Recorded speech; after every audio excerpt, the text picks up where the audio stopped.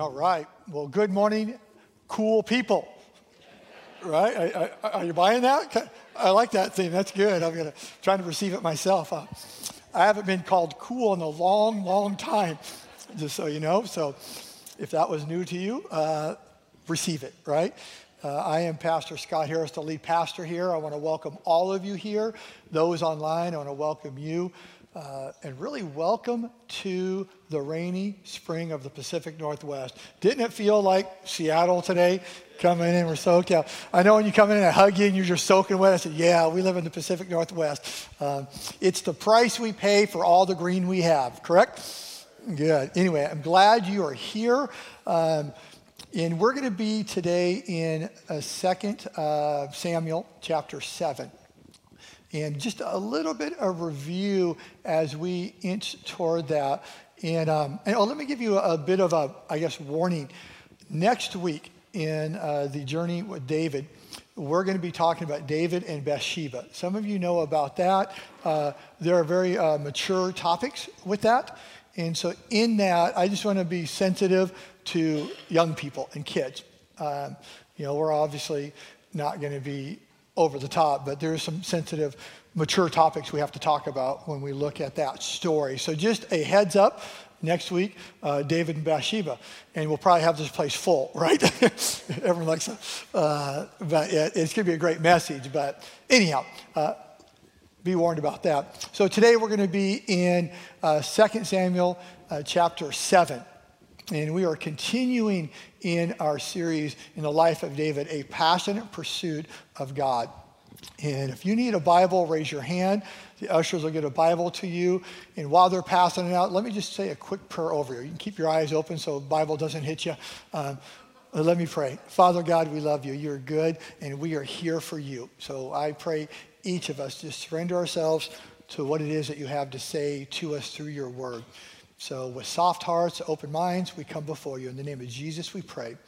Amen. Again, raise your hand if you need a Bible. 2 Samuel chapter 7. And just a little lead into this. Last week, Damien talked about the faithfulness of God and really looked at when David was anointed as a shepherd boy all the way to him getting the throne that he's promised 13 years later. And if you've been in our series, right, it feels maybe like it's been 13 years and all the highs and the lows of David's life. But what we learned last week, what we know is God is faithful. God is faithful. Damien did a great job there. And then leading into 2 Samuel 7, where we're going to be today, some big things have happened. David is the king now of all of Israel, as God promised him. Moves the capital to Jerusalem, okay? And that's in chapters 5. You can look at that. And he moves the capital there and then ultimately takes the ark and the tabernacle and brings them to Jerusalem. And I think we have a picture of the ark and the tabernacle. No, perfect. And what I like about this picture, okay, it's a little bit of a cheap salesman job here. This is actually in Timnah. It's a replica of the actual tabernacle and the ark. If you go on one of our Holy Land tours, you'll see these exact ones. But anyway, the tabernacle on your left was what God asked Moses to build, and God traveled with the people. In their exodus and their wandering into the promised land. And then there, the tabernacle was set up, and it moved a few different times there. And in the tabernacle, in that tent, in the inside there was a place called the Holy of Holies, where the Ark of the Covenant, which you see there, which really represented and was God's presence.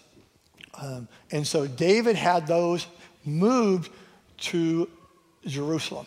Okay, so that sets up where we're at in 2 Samuel 7. And what we're going to see is two big things here. We're going to see David's heart. We're going to see God's heart. Okay. In David's heart, in the first 3 verses, we're going to see two things. We're going to see his available heart, and we're going to see his pursuing heart. And as I was studying this and thinking through this available heart of David in the first 3 verses, a story came to my mind, an experience I had. And it was around our past executive pastor, Rob Cizik. Some of you who have been a while, and Rob was our executive pastor here for many years. I want to think in the number like 12 years or something like that. And in 2016, he tragically passed. A really sad moment in North Shore's history. And that's Rob on the left. Well, the year Rob passed, his son Michael, who you see him pictured with here, took, I would call, the ultimate vacation. And there's a storyline with this red, I'm not even sure what kind of car that is. It's a Toyota, but I mean, some of you know, right? There's a history, a story, a funny one. It goes through a lot of years at North Shore. Michael buys it as a teenager, rides it, and then he goes to the University of Florida for college. So I think it was like year 2 or something like that. He's going to want to drive down there. So dad and son take a trip from Washington to Florida, driving that there. And so sometime after Rob got back from that vacation, him and I were talking. It would come to be our last conversation, as far as long conversation. And he says this to me. He says, you know, Scott, I loved Vacation Rob. Right? How many do you like you on vacation, right? And hopefully, I go, boom, every hand went, amen. I love Vacation Rob, he says. I said, why do you love Vacation Rob? Because, you know, I'm kind of more funny, right? I'm witty, I'm laid back. He goes, and I hear from God more. I'm tuned in more. And then my response to him was, I said, well, Rob, that's where God always wants you. Because when you go on vacation, what you do is the voices that are putting the pressure on you in life, right, begin to quiet. Right? And all of a sudden the things of God and the deeper things in life rise up. Your heart becomes available. And he was blown away by the conversation. He said, we've got to keep talking about it. This is important conversation. We need to talk. Yeah, let's talk about that, Rob. And unfortunately, 2 weeks later, Rob passed, and we never got a chance to have that conversation. But the idea is exactly where you're going to see David. So if you are in 2 Samuel 7, let's read the first 3 verses together.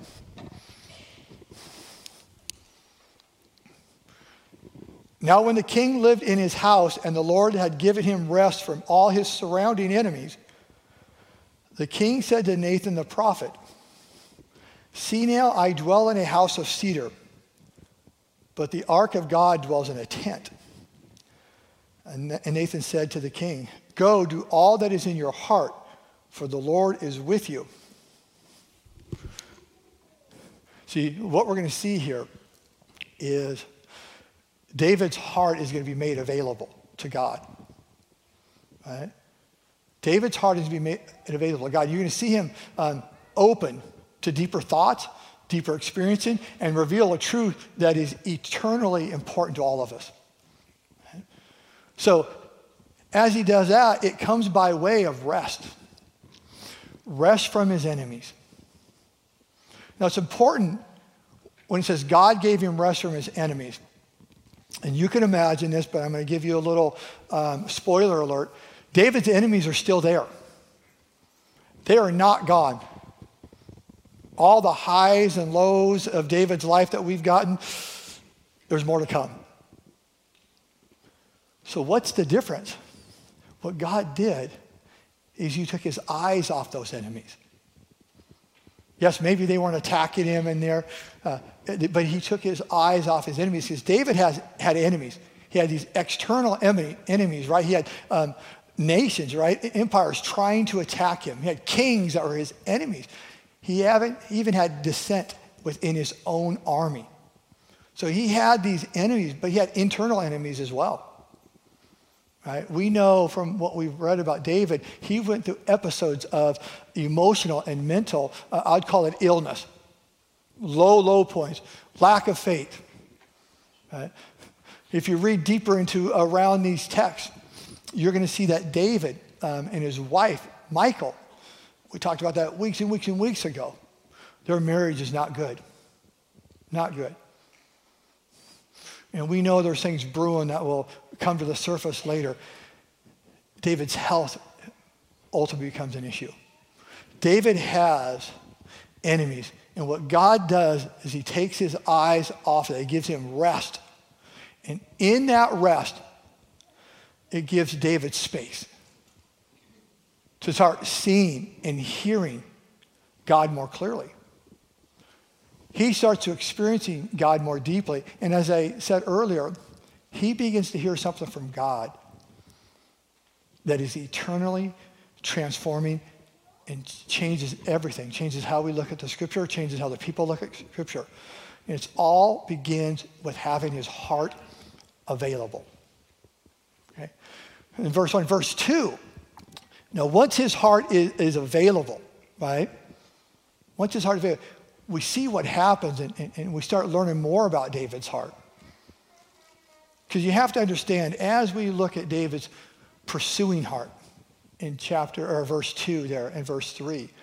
You have to understand, for us, we have enemies too. Right? Now, our enemies maybe aren't armies trying to get us, right? But we have enemies that are closing in on us. You know, they may be political foes, right? They may be, challenges at work. They may be health issues, right? They may be financial issues. Mental, emotional health, anything that quiets God's voice in our life is our enemy. And it interrupts our ability to pursue God with all of our heart. And so as I state that, every person here, online right here, speaking, has enemies that God wants us to take a rest from and hear and see and experience him. It's exactly what David does. Right? Because David's got attention. See? So once he's in that clear space, David notices something, right? He said, hey, I'm in this palace, right? And God's in a tent. So a little bit of history. When David becomes king, which is pretty common, is, the other kings that want to be in good relationship, give them presents, if you would, right? Hey, great job. You're king now. Let's stay in good with each other. So one of the neighboring kings says, we're going to build you a house of cedar, which is important. If you've ever been to the Holy Land, you've seen pictures. How many cedars do you see? How many wooden houses do you see? No, not very many at all, especially in ancient times. So this is plush, beyond plush. He has a palace built for him. And 2005, they found it. We actually got to walk through it this last Holy Land trip. So you can walk through the palace of David. They found it, and they're continuing. The tricky thing with where it's at now, it's under a store. They keep finding stuff, so you have to actually go below a store, and you can see all their floor joists and everything, and all of a sudden here's this amazing palace starting to be unearthed. Incredible. And so David's in a palace. He says, I've got this palace, and I'm living like a king. And there's God in a tent. Because what the ark represented, it tells us, in Exodus 25 is the presence of God. Now, God is present everywhere, but there is a concentration focus of God's presence. He says, I will be here. And the people knew that represented God's presence. So you'll hear when they speak of the Ark of the Covenant, they'll talk about God's presence. So he's saying God is living in a tent, and the tabernacle around there is where the people would come. So it's where God's people gathered, right, to bring offerings, to be in community together, to worship in their way of worshiping in that time. And to be close to the presence of God and have that actually the high priest intercede for them, right? And actually go to the presence of God for them. And David said, how can this be? And what this does, it reveals David's heart, the deep places of David's heart. And I love doing this right here for this reason. The last few weeks or so, doesn't it feel like we've been beating David up? Yeah? I felt like we've been up here telling you that Superman's just a guy down the road, right? Because it's David. But you see these glimpses into his heart. And here's one of them. Because what he is saying, what David is saying here in his heart is that he is pursuing God, that he wants God to be first. I want God to be first. He says, you know what? I'm in a palace. He deserves to be in a palace. It's not about me, David's saying. It's about him. And he needs to be the focus. And what a palace represents, who gets palaces? Who gets temples? Kings. Deity. Not David's. That's what he's saying. Is I'm just a guy. Do I have the title of king? But that is the King of Kings. He's the true king. He's the one that I want you to be focused. It's about his kingdom. So we see David is saying it is God first.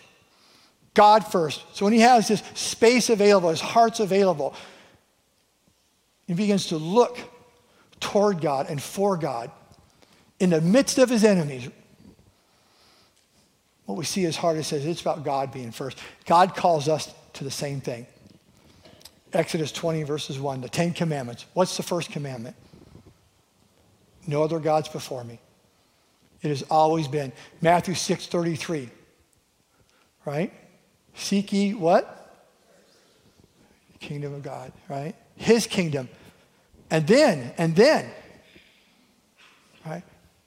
All these things will be added to you. Meaning we need to seek his kingdom first. Seek him first. That is what he calls us to do. That's what we see David doing in his place of rest. And I love this coming section. Because what David experiences, what he learns, what God shows him, changes everything. It really does. And I'll get to that in a few minutes. So as we look at God's heart, we're going to see God's heart. You're going to see two aspects of God's heart. You're going to see his listening heart, and then you're going to see his good heart. First of all, in verse 4, right? Verse 4. I want to make one point. Verse 3 is interesting. It's a little side note, but I need to say it.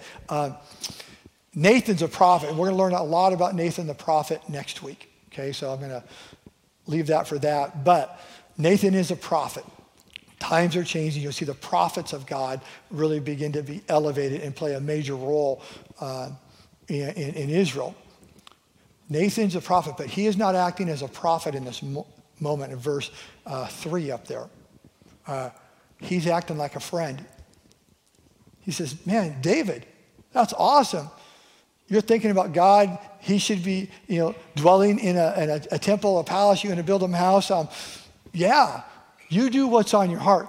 He's a friend who is fanning into flame his walk with God, his pursuit of God.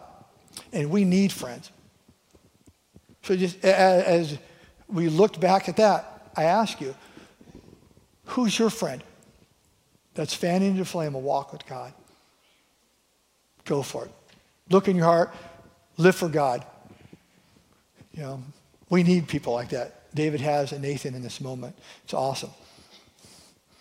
But as we look at verse 4, and we start seeing God's heart, I love this.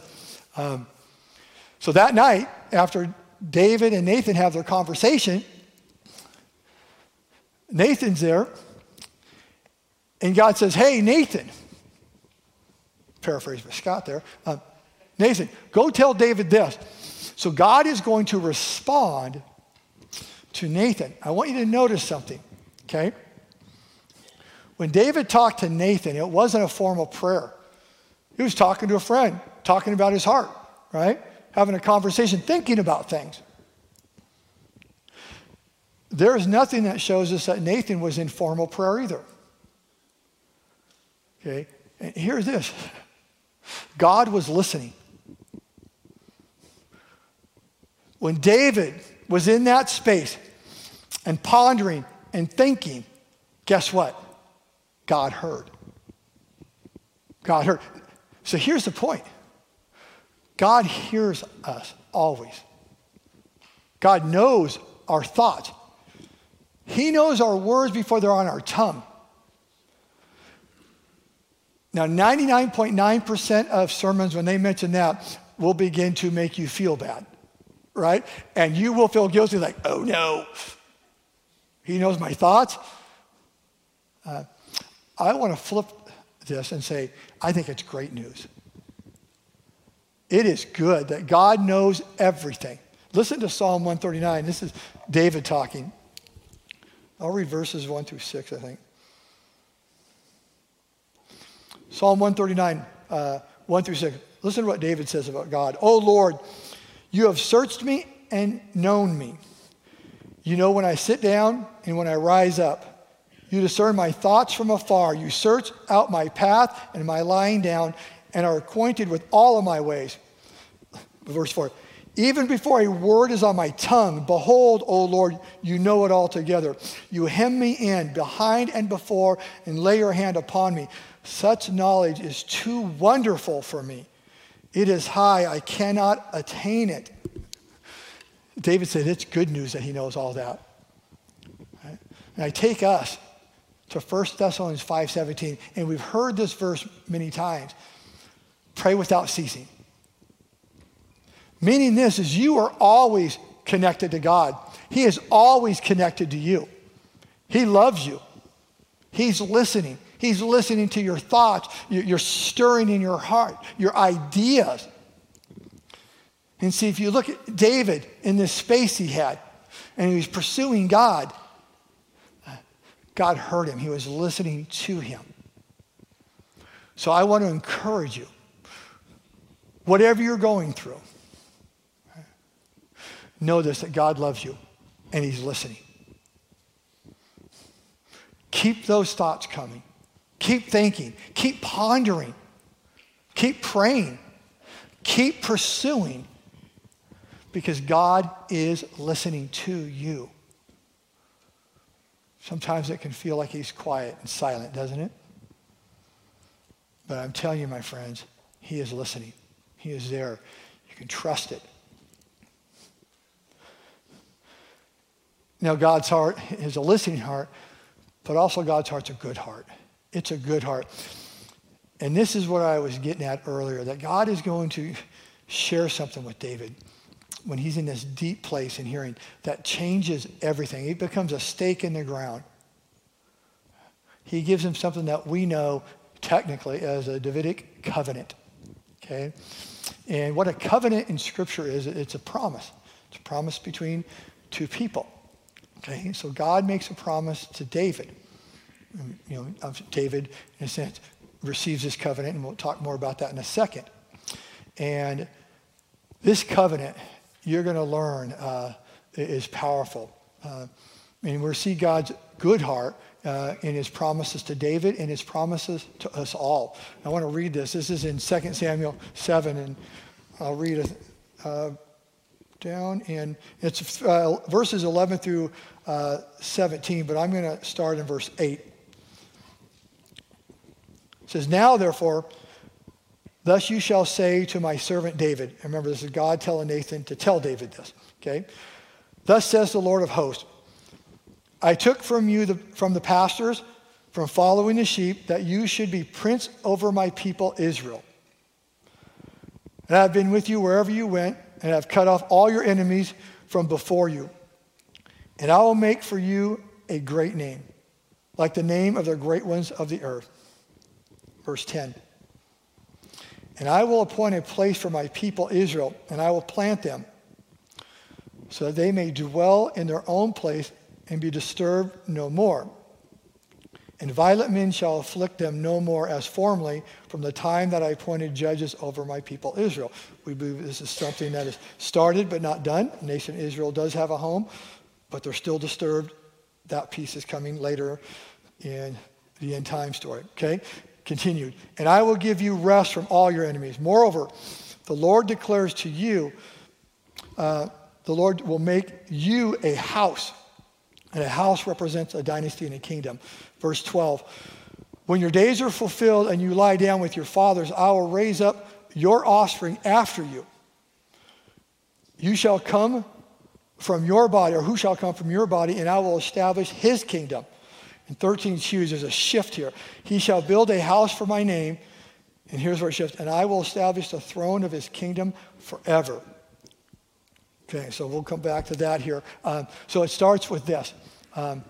God's good heart starts with a promise to David. And remember what David asked in verse 2. He wanted to build God a dwelling. He wanted to build the temple. Right? Is that a good idea? Absolutely. Scripture tells us as Solomon is talking about his father David and this wanting to build a temple, he says what the Lord says, that it is good. It was from a good heart and the right heart that he wanted to. So this is not a bad thing. It was a good heart for David. But God told him no. God said no.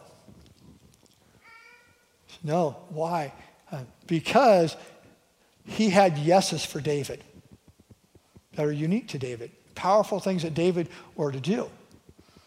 He said yes to David to preparing the way for the temple to be built.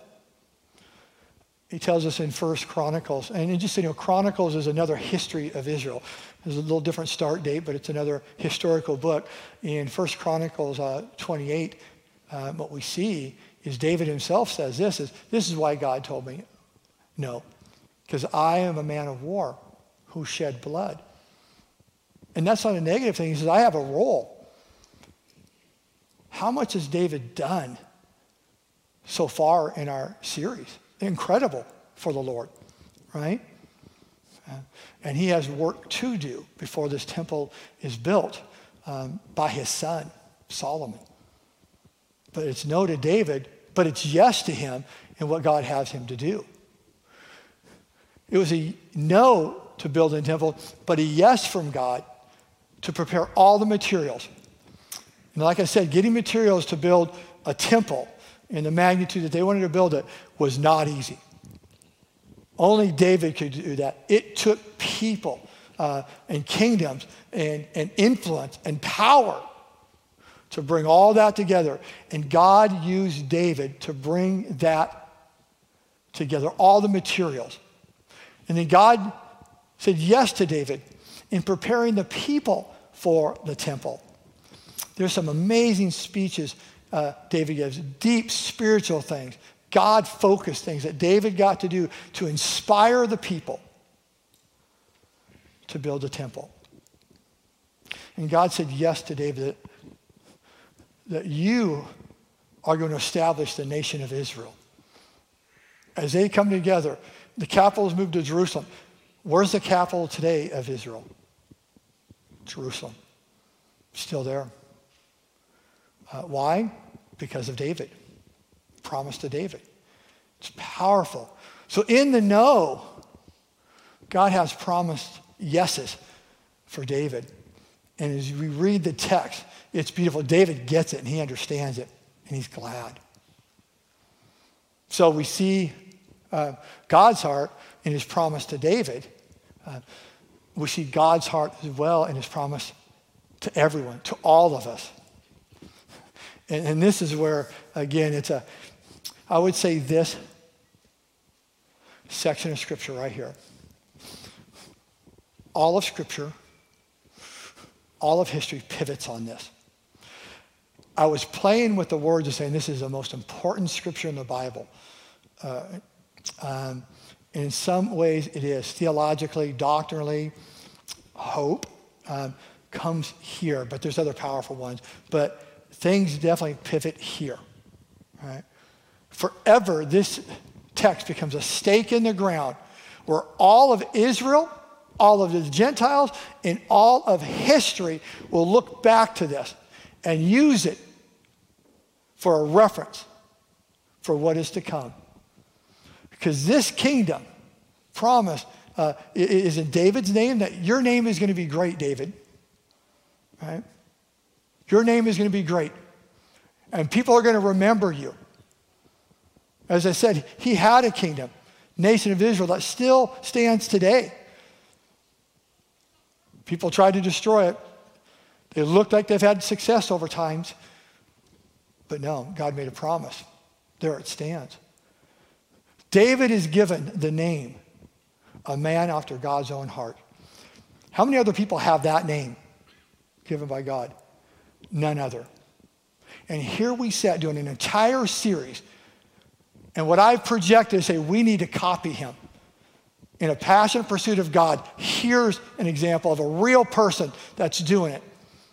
And God recognizes that. It's powerful.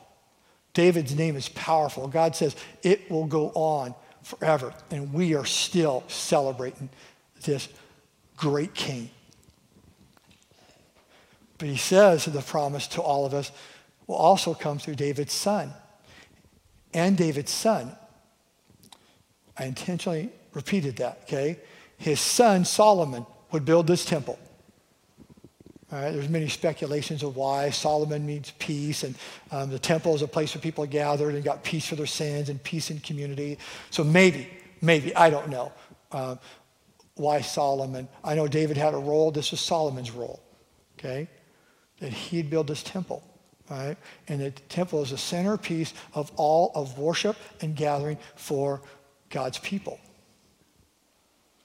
And today, if you go to the Holy Land, the Jewish people are waiting for the temple to be rebuilt. Pretty powerful, right? Most contested real estate in the entire world is right where this temple once stood.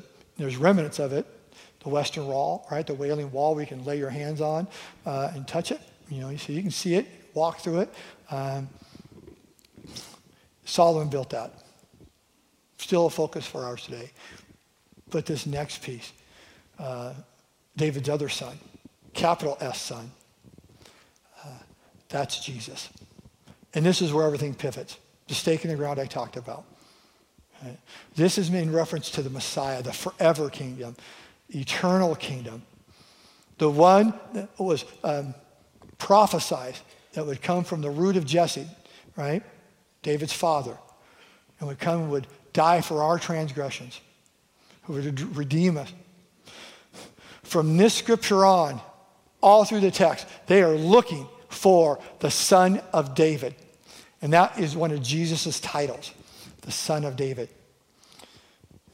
Matthew and Luke start with genealogies, these Gospels.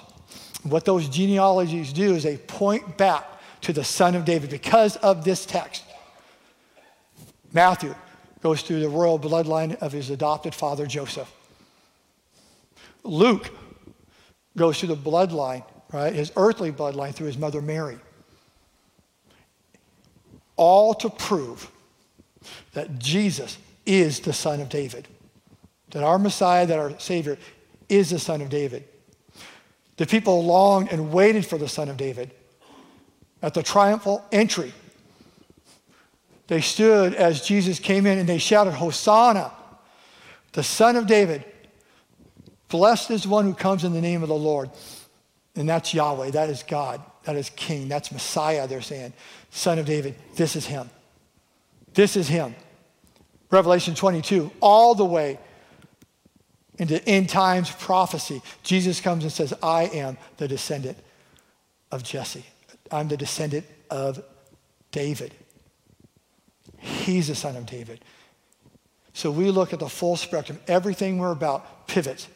And our eyes are looking for, waiting for, we experience and long for a second return of the Son of David, Jesus. What's that mean to us? There's a promise in it that should transform and change everything and how we go about life. Because that is a promise that Jesus is the Messiah. He's the Son of David. That God loves us. He will never leave us or forsake us. He is with us now and forever. He will never leave us. And we can trust that. We can trust the goodness of God.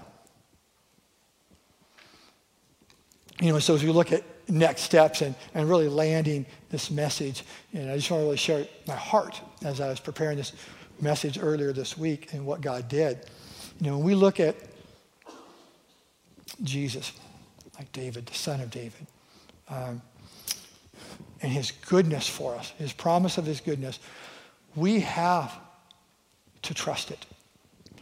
Because here's what's really important, okay? In scriptures, there's two kinds of covenants. There's conditional covenants and unconditional covenants. A conditional covenant promise says, I will do this if you promise to do this, right?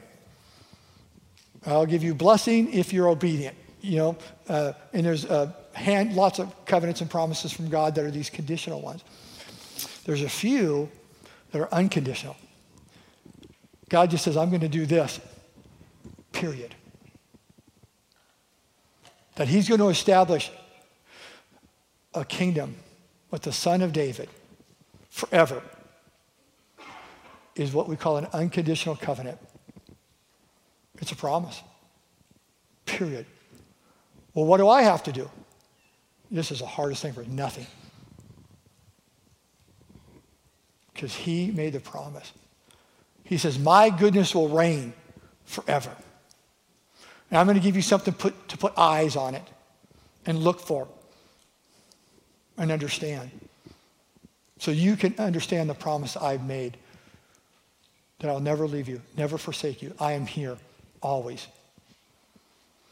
Even in the midst of your enemies, I'm here. Whatever your enemies are, whether it's health, financial, mental, physical illness, relationship, loss, right? You may have suffered deep, deep loss. There's a promise there found in this scripture that we can trust that he is with us and he's good.